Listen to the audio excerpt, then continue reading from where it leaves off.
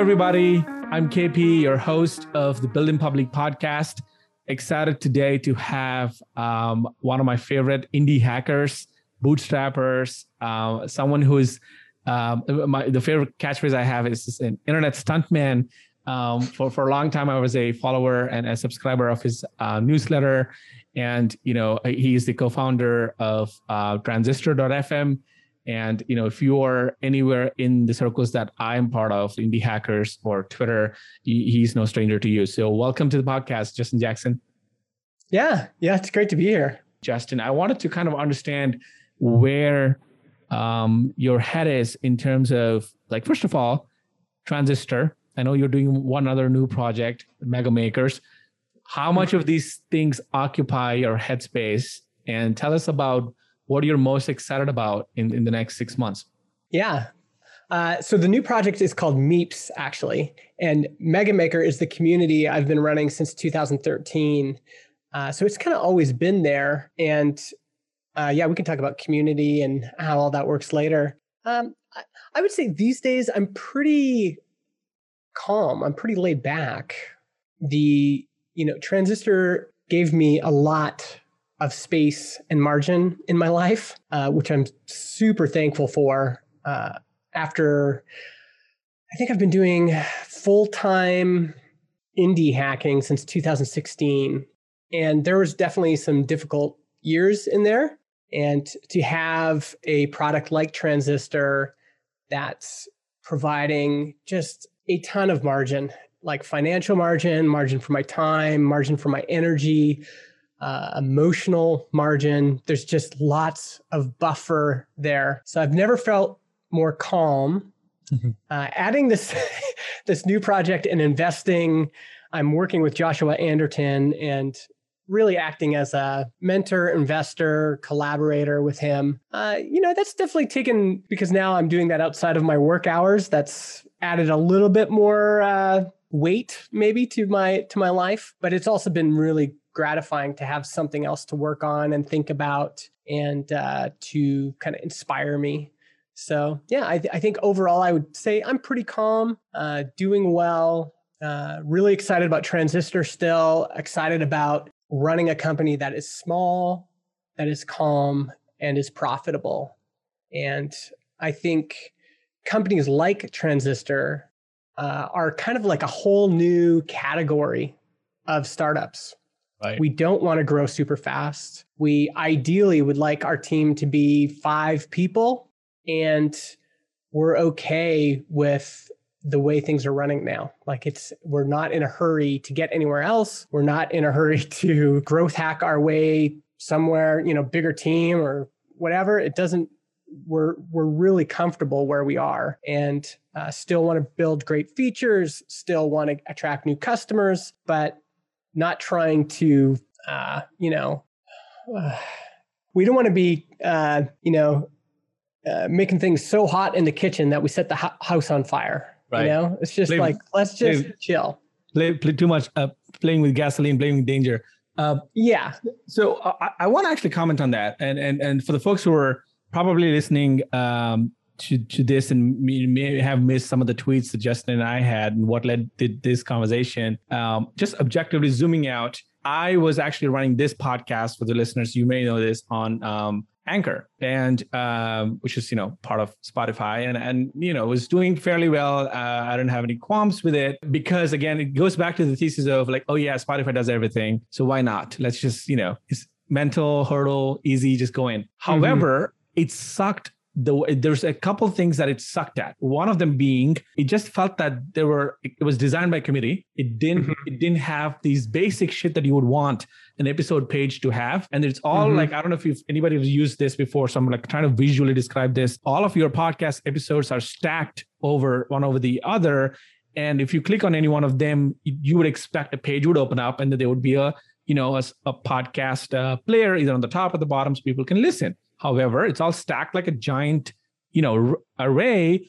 And if you click on any one of them, it just blows up a little bit and the rest are still there. It's very mind-numbing UX. Clearly was done as an afterthought.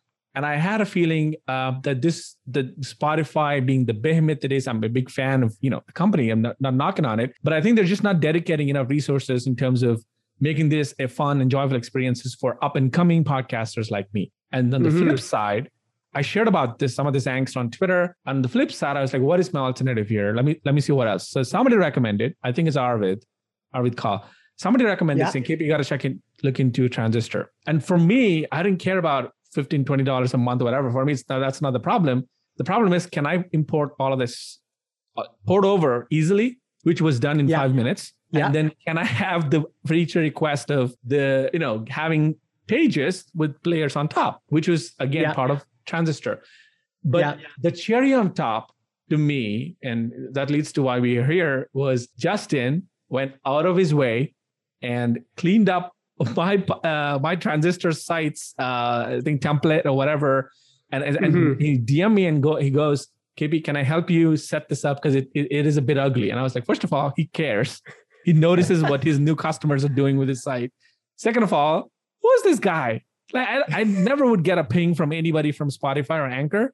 And I was like, sure, why not? And so within a couple hours, this new site, limbpublicpodcast.com, it's rerouting to this Transistor site, was created. And I felt for the first time that I actually saw in practice what a lot of us have been thinking about in theory, which is, here's why indie works. Here's why indie can win in a market where there are behemoths in there. Yes. Yeah. This is Jason Cohen of WP Engine. This is something he imparted to me, which was, people think that bigger companies have more resources, and so they're just better at everything. They're better at product. They're better at customer service. They're better at whatever. Marketing. I think it's bullshit. Yeah. I think indie hackers, small bootstrapped companies can win because we care more.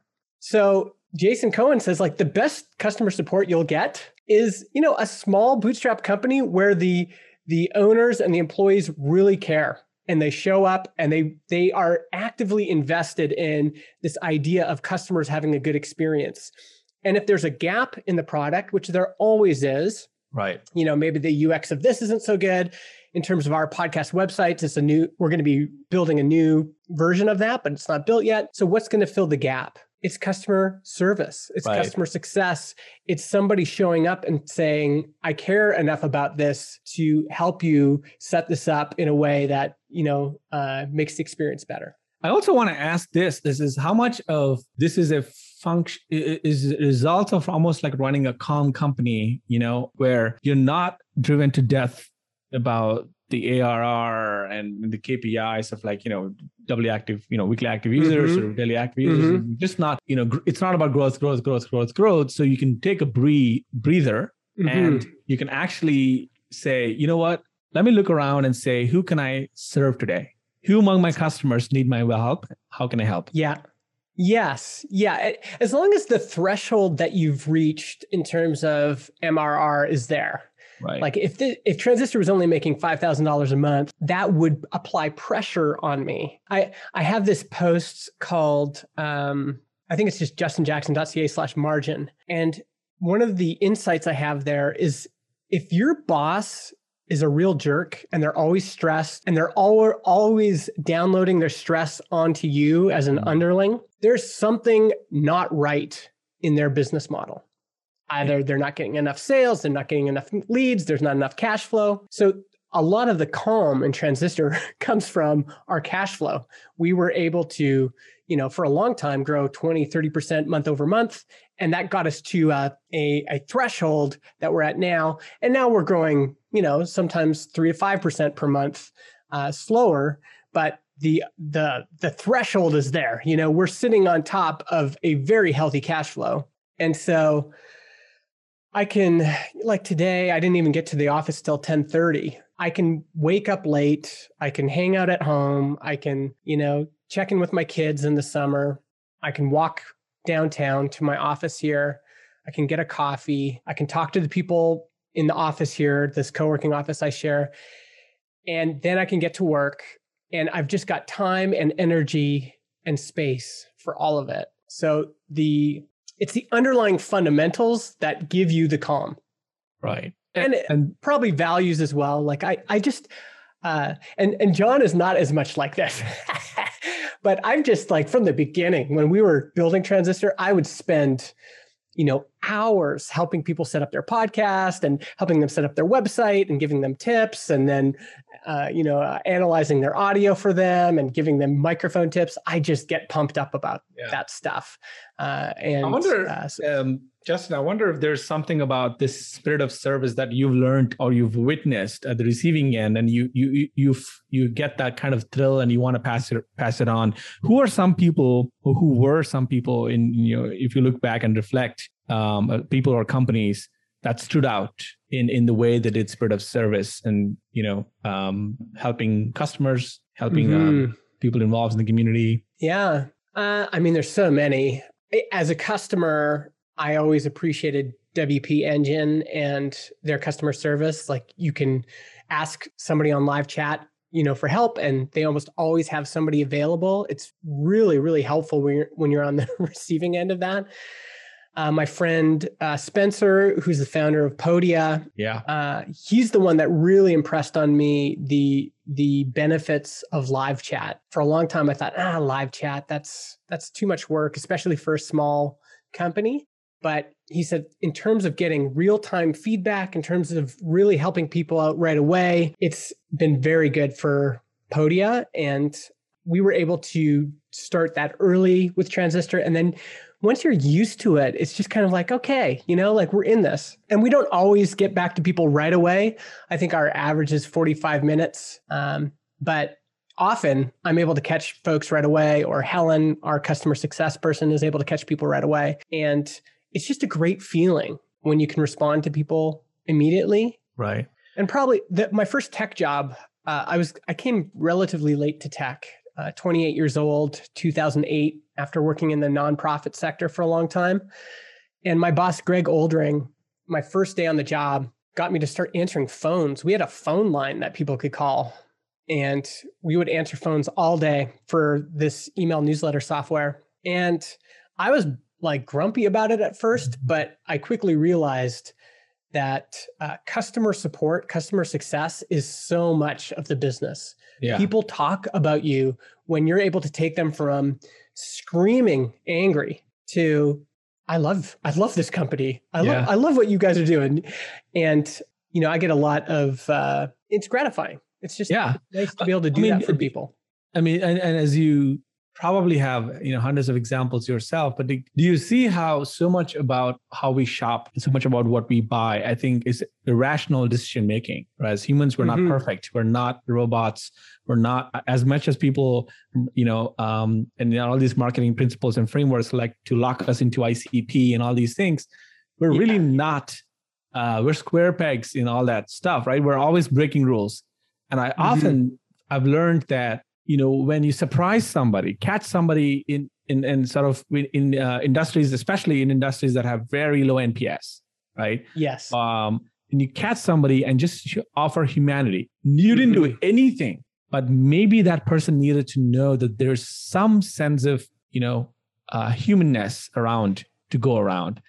You would turn him or her into a lifelong fan. And there's no rational logic behind this. This becomes a story that they will tell their friends, they will bring other friends, and they become your allies. Yeah. This is why the underlying structure of the business matters.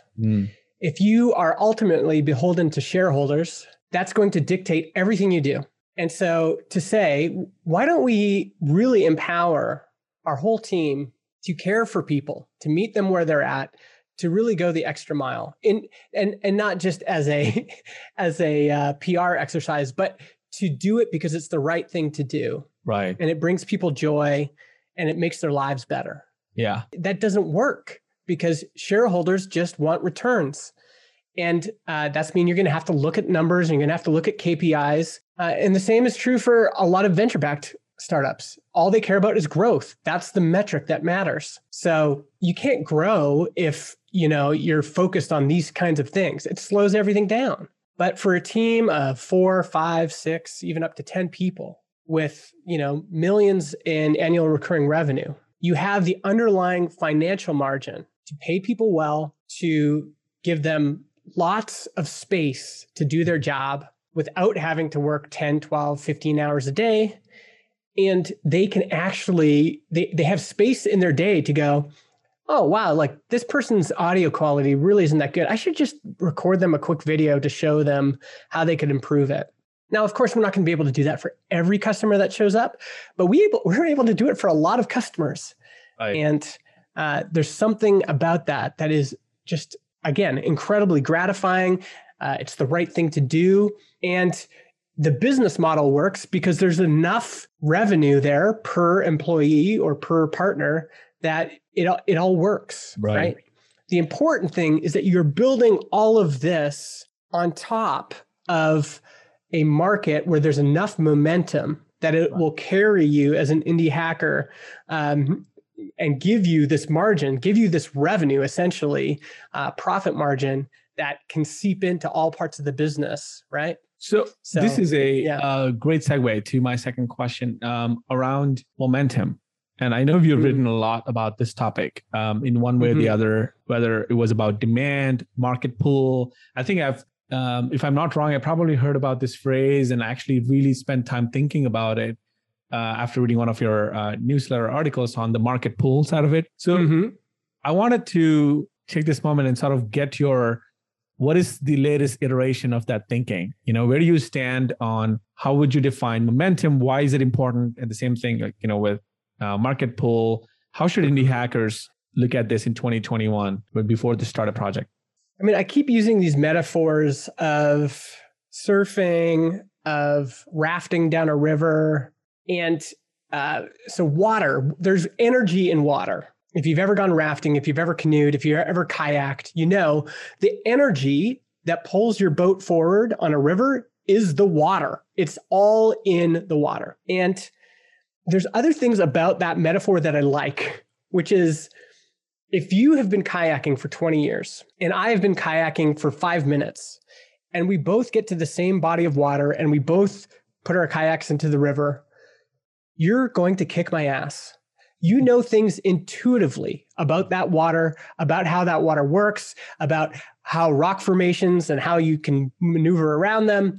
You just know water, momentum in the water, you understand all of that. And I think sometimes when I give this advice, like you need to look for momentum, people just think, well, I'm just going to go to any category that seems hot right now. And that's what I'm going to go after. And that's not what I mean. There's more nuance to it than that. It's about stacking experiences, stacking skills, stacking knowledge, stacking connections in a given category, and in a category that has momentum. And momentum simply means there are customers in motion already looking for solutions, already buying solutions, and you're just coming along and you're putting your boat into that existing momentum. And your success is going to depend on what skills, experience, et cetera, you bring to bear on that particular river, on that particular category. So yes, the baseline mistake you can make as an indie hacker is to, put your kayak into water that has no momentum. The river's not moving. Still water, yeah. Yeah, still water.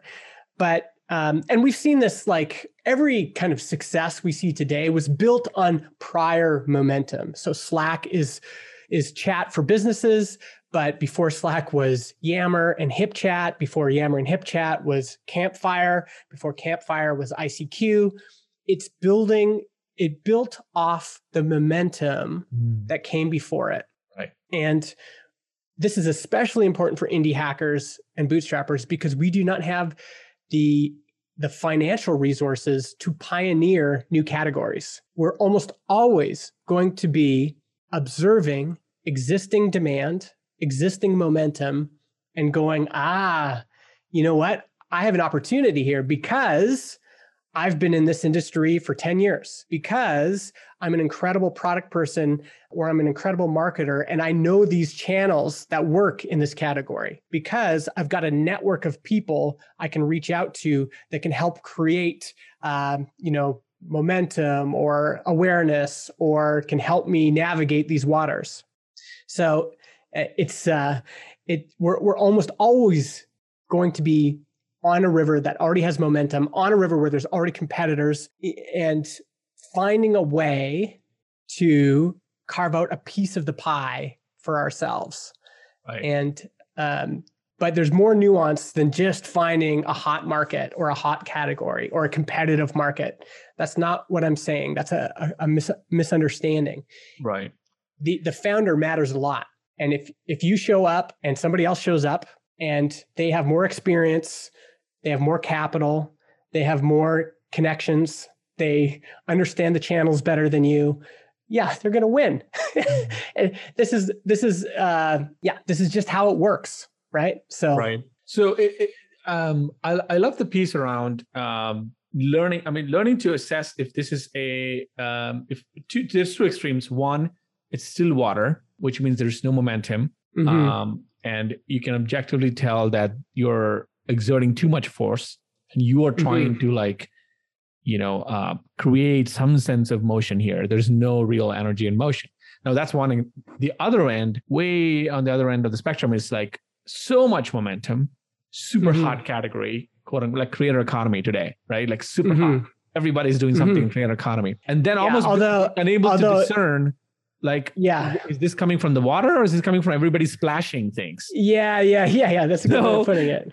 I think it's somewhere in the middle is what you're trying to, if I'm not wrong, if I'm hearing it right, you're saying it's somewhere in the middle where there's enough water and enough momentum to carry you forward without you coming to a full stop. But at the same time, it's not coming from other people's, splashes that'll also die out soon. Yeah, it's ultimately ultimately you're looking for evidence that other people are searching for products like this and buying products like this. It's why I think most indie hackers, when they're evaluating product ideas, should be on Google and using SEO tools more than anything else.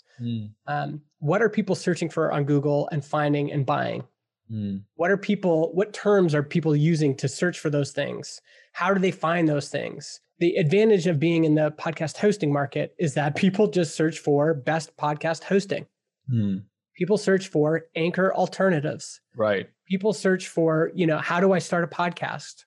So there's folks in motion who, and I know from, looking at Libsyn and other competitors, Libsyn has, 80,000 paying customers or something like that. So there's 80,000 people out there that somehow found Libsyn, somehow took out their credit card and somehow paid.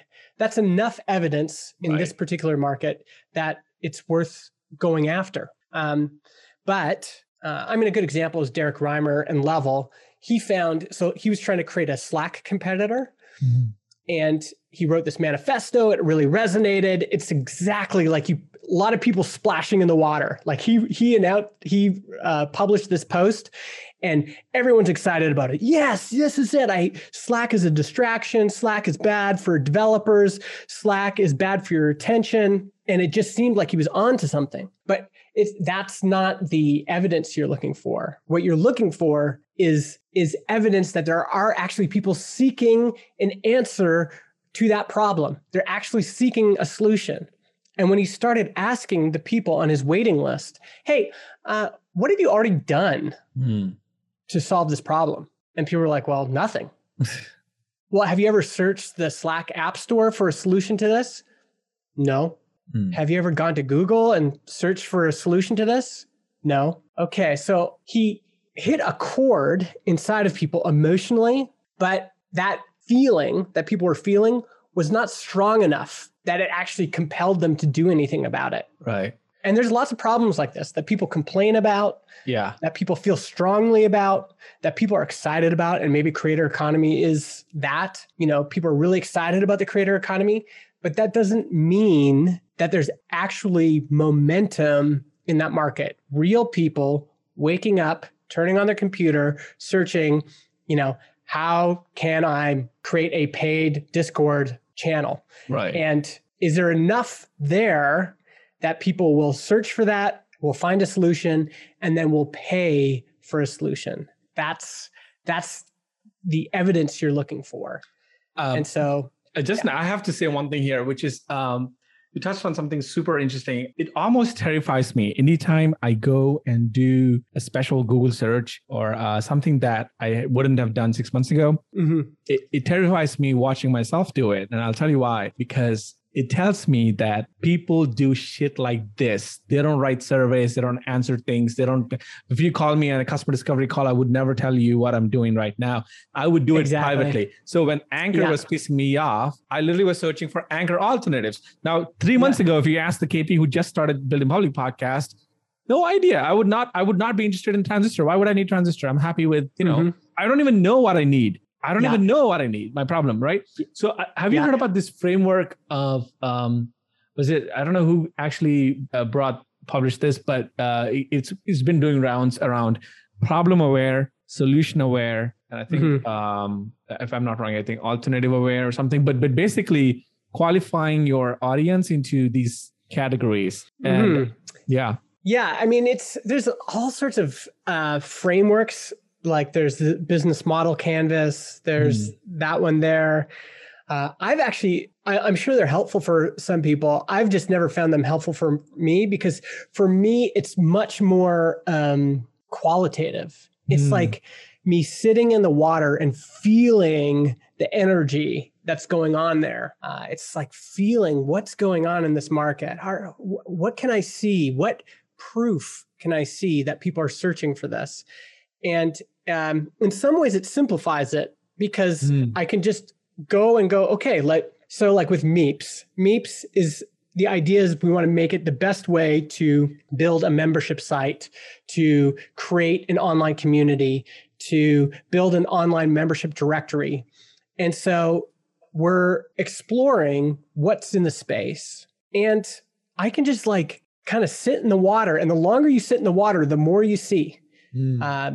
All of a sudden it's like, whoa, I didn't realize that there's communities for people who build communities. I also didn't realize that this has become such a trend for companies. Like companies are hiring directors of community to start communities for their company. Wow, that's interesting. I thought it was all just, people building Substacks and people building Discord chats and Slack chats and creator economy type people. But there's actually a huge part of this market that's corporate people who are getting hired to run community for, a company. And so that's the momentum. And then it's just hanging out, this one Slack I'm in, there's a channel called Tools and Resources.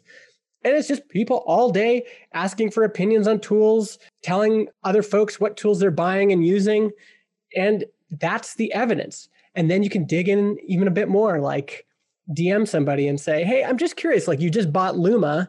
What were you using before that? And why did you decide to switch? And what led you down that path? And what did you search? What other things did you evaluate? Now that's different than reaching out to somebody that was not in motion. Right? So you can do surveys, you can do questions, you can do interviews, but it needs to follow action. Right. So when somebody cancels their Transistor account, I write them a personal email saying, hey, what didn't work for you? Like you've just taken an action. Let me know what was going on there. Right.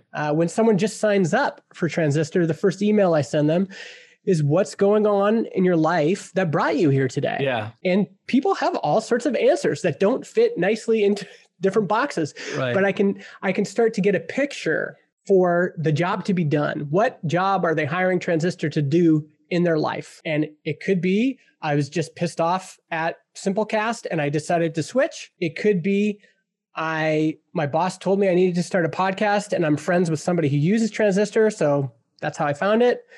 It could be, I just got fired from my job and I'm going to try to make money from my podcast. There's all sorts of reasons. And I just let all that kind of come. I take all that in and I just let it simmer and I kind of start to get a sense for what's going on and get a sense for what motivates people to switch. And it's one reason I love Anchor because Anchor gives us a lot of business. There's so many people that follow the same pattern as you, which is they sign up for Anchor to get started, then they get some momentum, and then eventually they want to upgrade to something else. Right. Nathan Barry sees this with ConvertKit as well. At first, he was worried about Substack because Substack has a pretty generous free plan, but now Substack is like the number one referrer to ConvertKit. Right. He loves Substack now. Tons of people get started. Right. Yeah, it's the ramp. And so, we're fine to allow these multinational corporations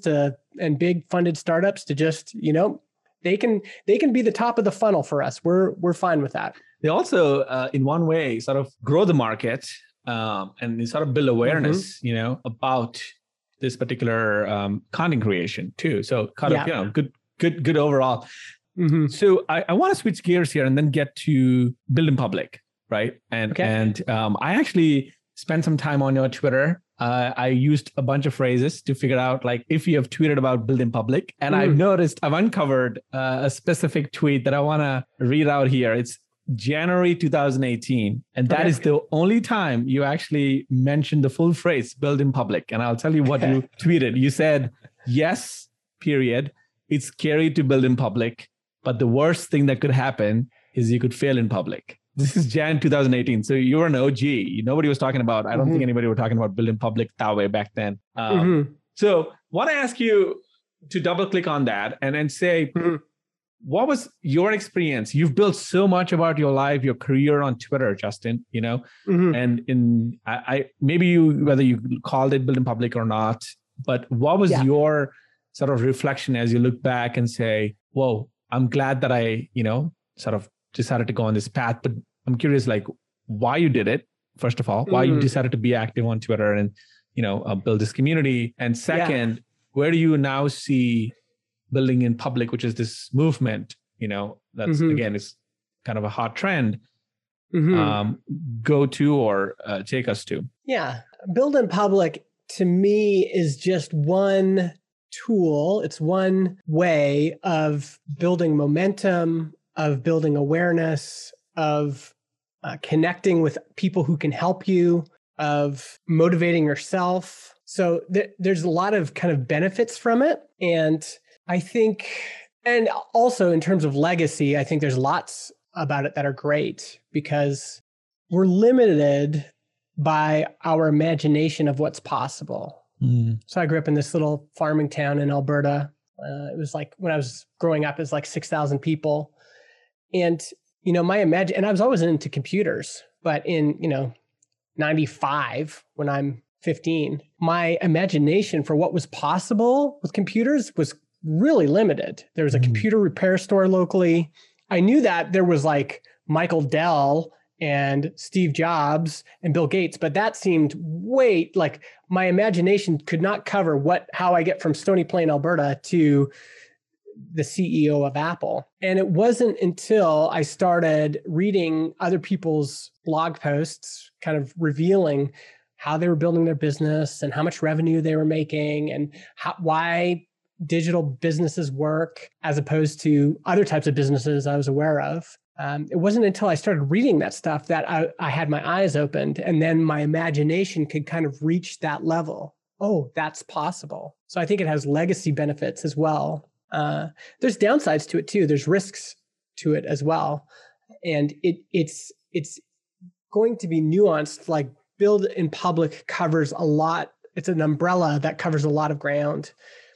But I think for a lot of indie hackers, especially, it's one of our advantages when compared to, a bigger company. A bigger company just has to hold so much to their chest. They can't reveal everything. And we can be like, well, why not? Why don't we share the story? Why don't we share the journey? People are interested in other people's journeys, and starting from $0 and saying, hey, it's me and John Buda. We're in our late 30s. We're kind of chewed up from the tech industry.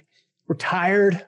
We're going to try to do this. This might be our last thing. Like, here we go. $0. And we're going to, our first goal is to get to 10K. And then really what will make this a reasonable business for us is us getting to 50K. And I mean, if we could get above 50K, that would be amazing. And then just sharing every week. Here's what's happening. Here's what we're doing. Here's what's going on. is an incredible way to build allies, to build people who are on your side, to have cheerleaders who are on the journey with you, who will mention Transistor to their boss in a Monday morning meeting, who will reach out in DMs and say, hey, I work for Spotify and I know you're having trouble with them, but maybe I can help. Who are willing to give us all sorts of free advice and help because they're with us. They feel like they're a part of it. And if you can cultivate that kind of community, if you can cultivate that kind of, invite other people to join you on the journey, I think it's incredible and has lots and lots of advantages specifically for indie hackers, because I don't care about Coca-Cola's build in public. Like, I don't really care. Because it's just going to be corporate, it's going to be sanitized. But I care a lot about Joshua Anderton's build in public. Mm-hmm. I care a lot about these Marie Poulin and her journey. I care about these people that are sharing where they're at right now and what's happening, and it just makes me want to help them. Right. So. I couldn't agree more. So take us to the early days of your career. Was there a version of Justin Jackson who wasn't that active on the internet in expressing himself on the internet? And if so, what flipped the switch and you realized, hang on, I want to be myself on the internet? I mean, I think there's a version of this that's always been true for me. I like performing.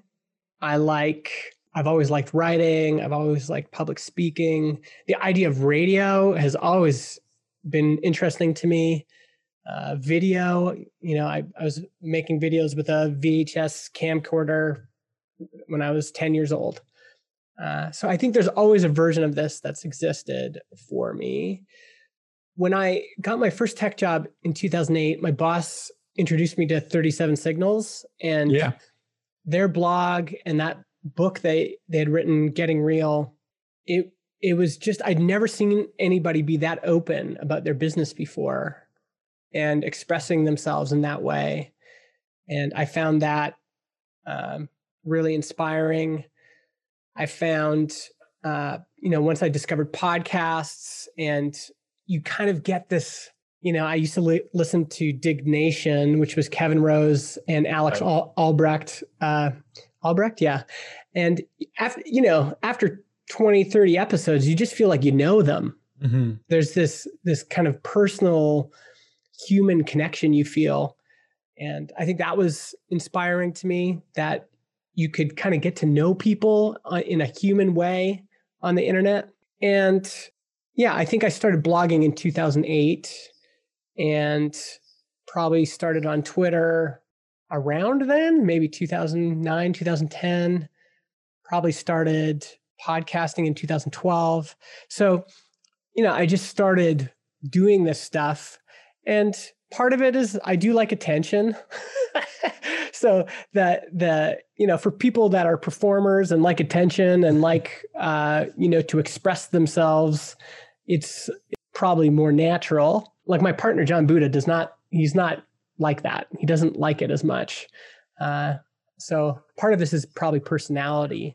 I also found it, for me, processing not everything I'm going through personally, but processing personal stuff out loud has always been helpful for me. Mm-hmm.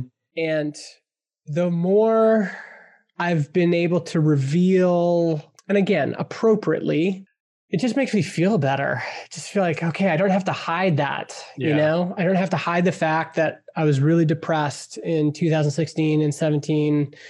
And I don't have to hide the fact that that product launch went bad. I don't have to hide the fact that I was insecure about, these things.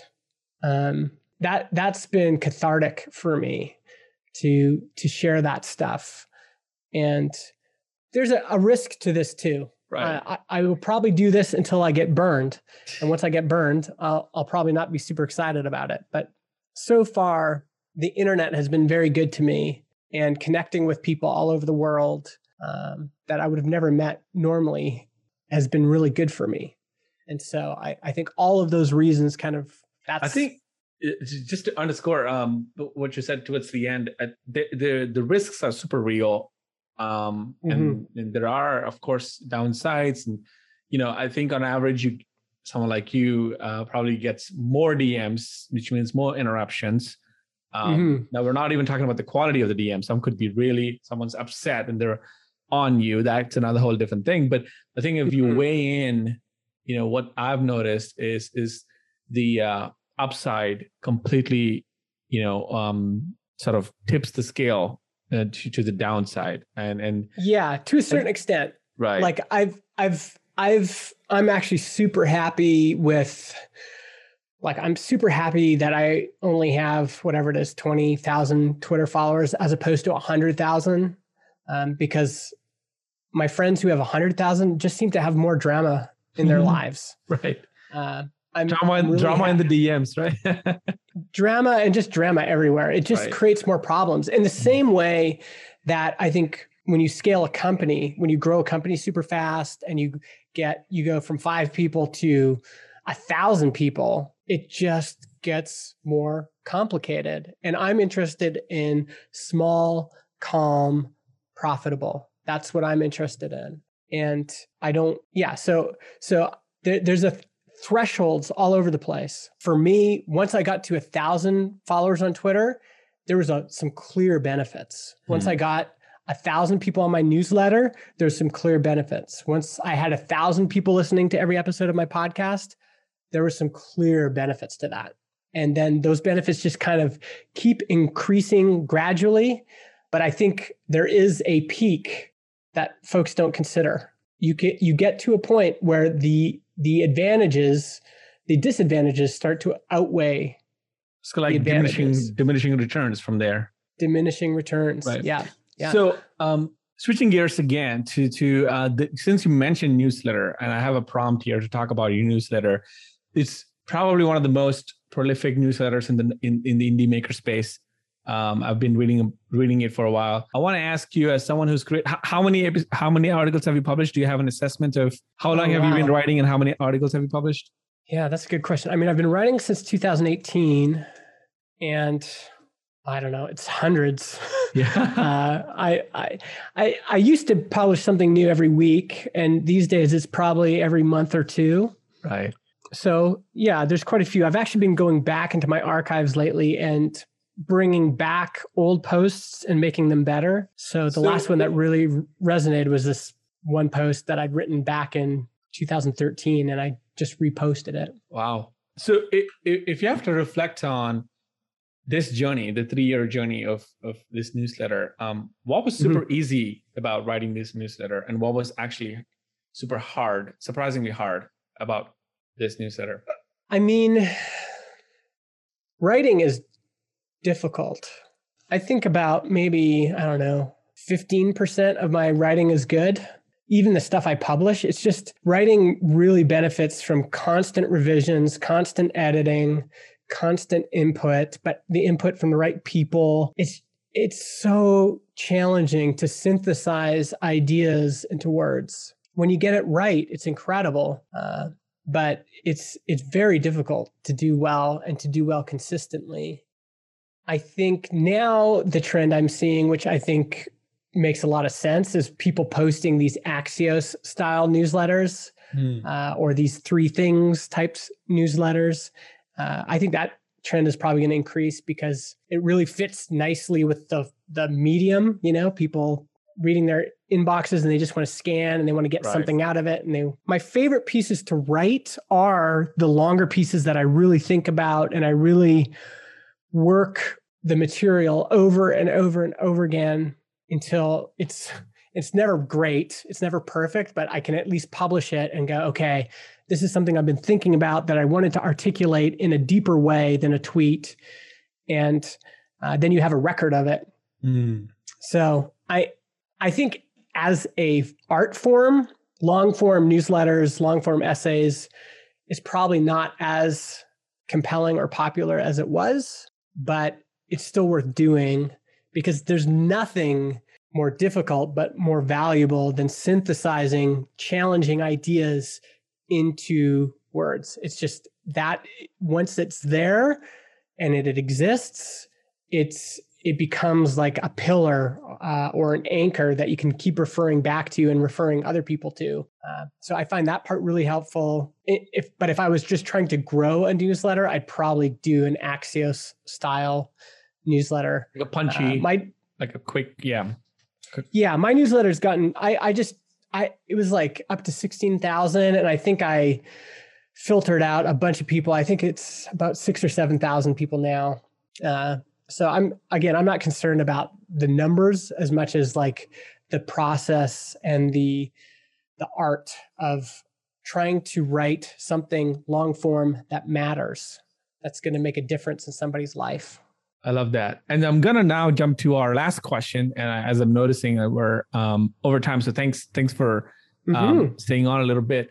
This is a fun one. In your personal opinion, what's one thing indie hackers are over-indexing on lately? What's one thing that they're under-indexing on lately? Depends who it is. I think we're still over-indexing on doing everything by yourself. Teaming up with somebody is a risk, but I wish I'd done it earlier. I tried it earlier too, and it didn't work out. But finding a great partner, somebody that is just talented in the things that you're not, is one of the best ways to step up what you're doing and actually get to that benchmark that you have set for yourself, whether it's a revenue milestone or whatever. Teaming up with people, finding the right partner is one of the best things I've done lately. I could not have done Transistor without John. John could not have done it without me. We both feel that strongly. And it actually made me feel better about myself too, because for a long, especially when I was depressed, it was like, I just feel like I'm shit, like who would, I can't do anything right. And the skills that I had, I really kind of looked down on them. Like, who wants product marketing? Who wants, nobody likes marketing. I didn't want to introduce myself at parties as a marketer. That just seemed lame. But being able to be my full self, which isn't just marketing, it's all sorts of things. Right. Bring that to the partnership. And for John to go, I could not do what you're doing. I just couldn't. And for me to look at John and go, man, you're good at building product. Like, you are so good at it, has been incredible. And there's tons of stories like Walt Disney would not have built Disney without Roy Disney. And people forget about Roy, but Roy was crucial to the success. So I think more indie hackers should be teaming up with people they know, whom they've built relationships with, that they trust. And it's not easy. It doesn't happen overnight. You can't just go out and search for it on Google, but it's worth cultivating those types of relationships. Awesome. I love that. It was such a wholesome ending to this podcast episode. So thank you so much once again, Justin, for being here and for spending your Friday afternoon with me, and excited for everything that you're doing in the community space. Keep us posted on Meeps when it comes out to public beta. Would love to test it out. Would love to try it. And, just like Transistor, the moment I loved it, I was like, I got to share this with my audience. So happy to be involved in any capacity. That said, thank you once again. Yeah, thanks. And thanks for being a Transistor customer. We really appreciate it. Excellent. Awesome. Sounds good.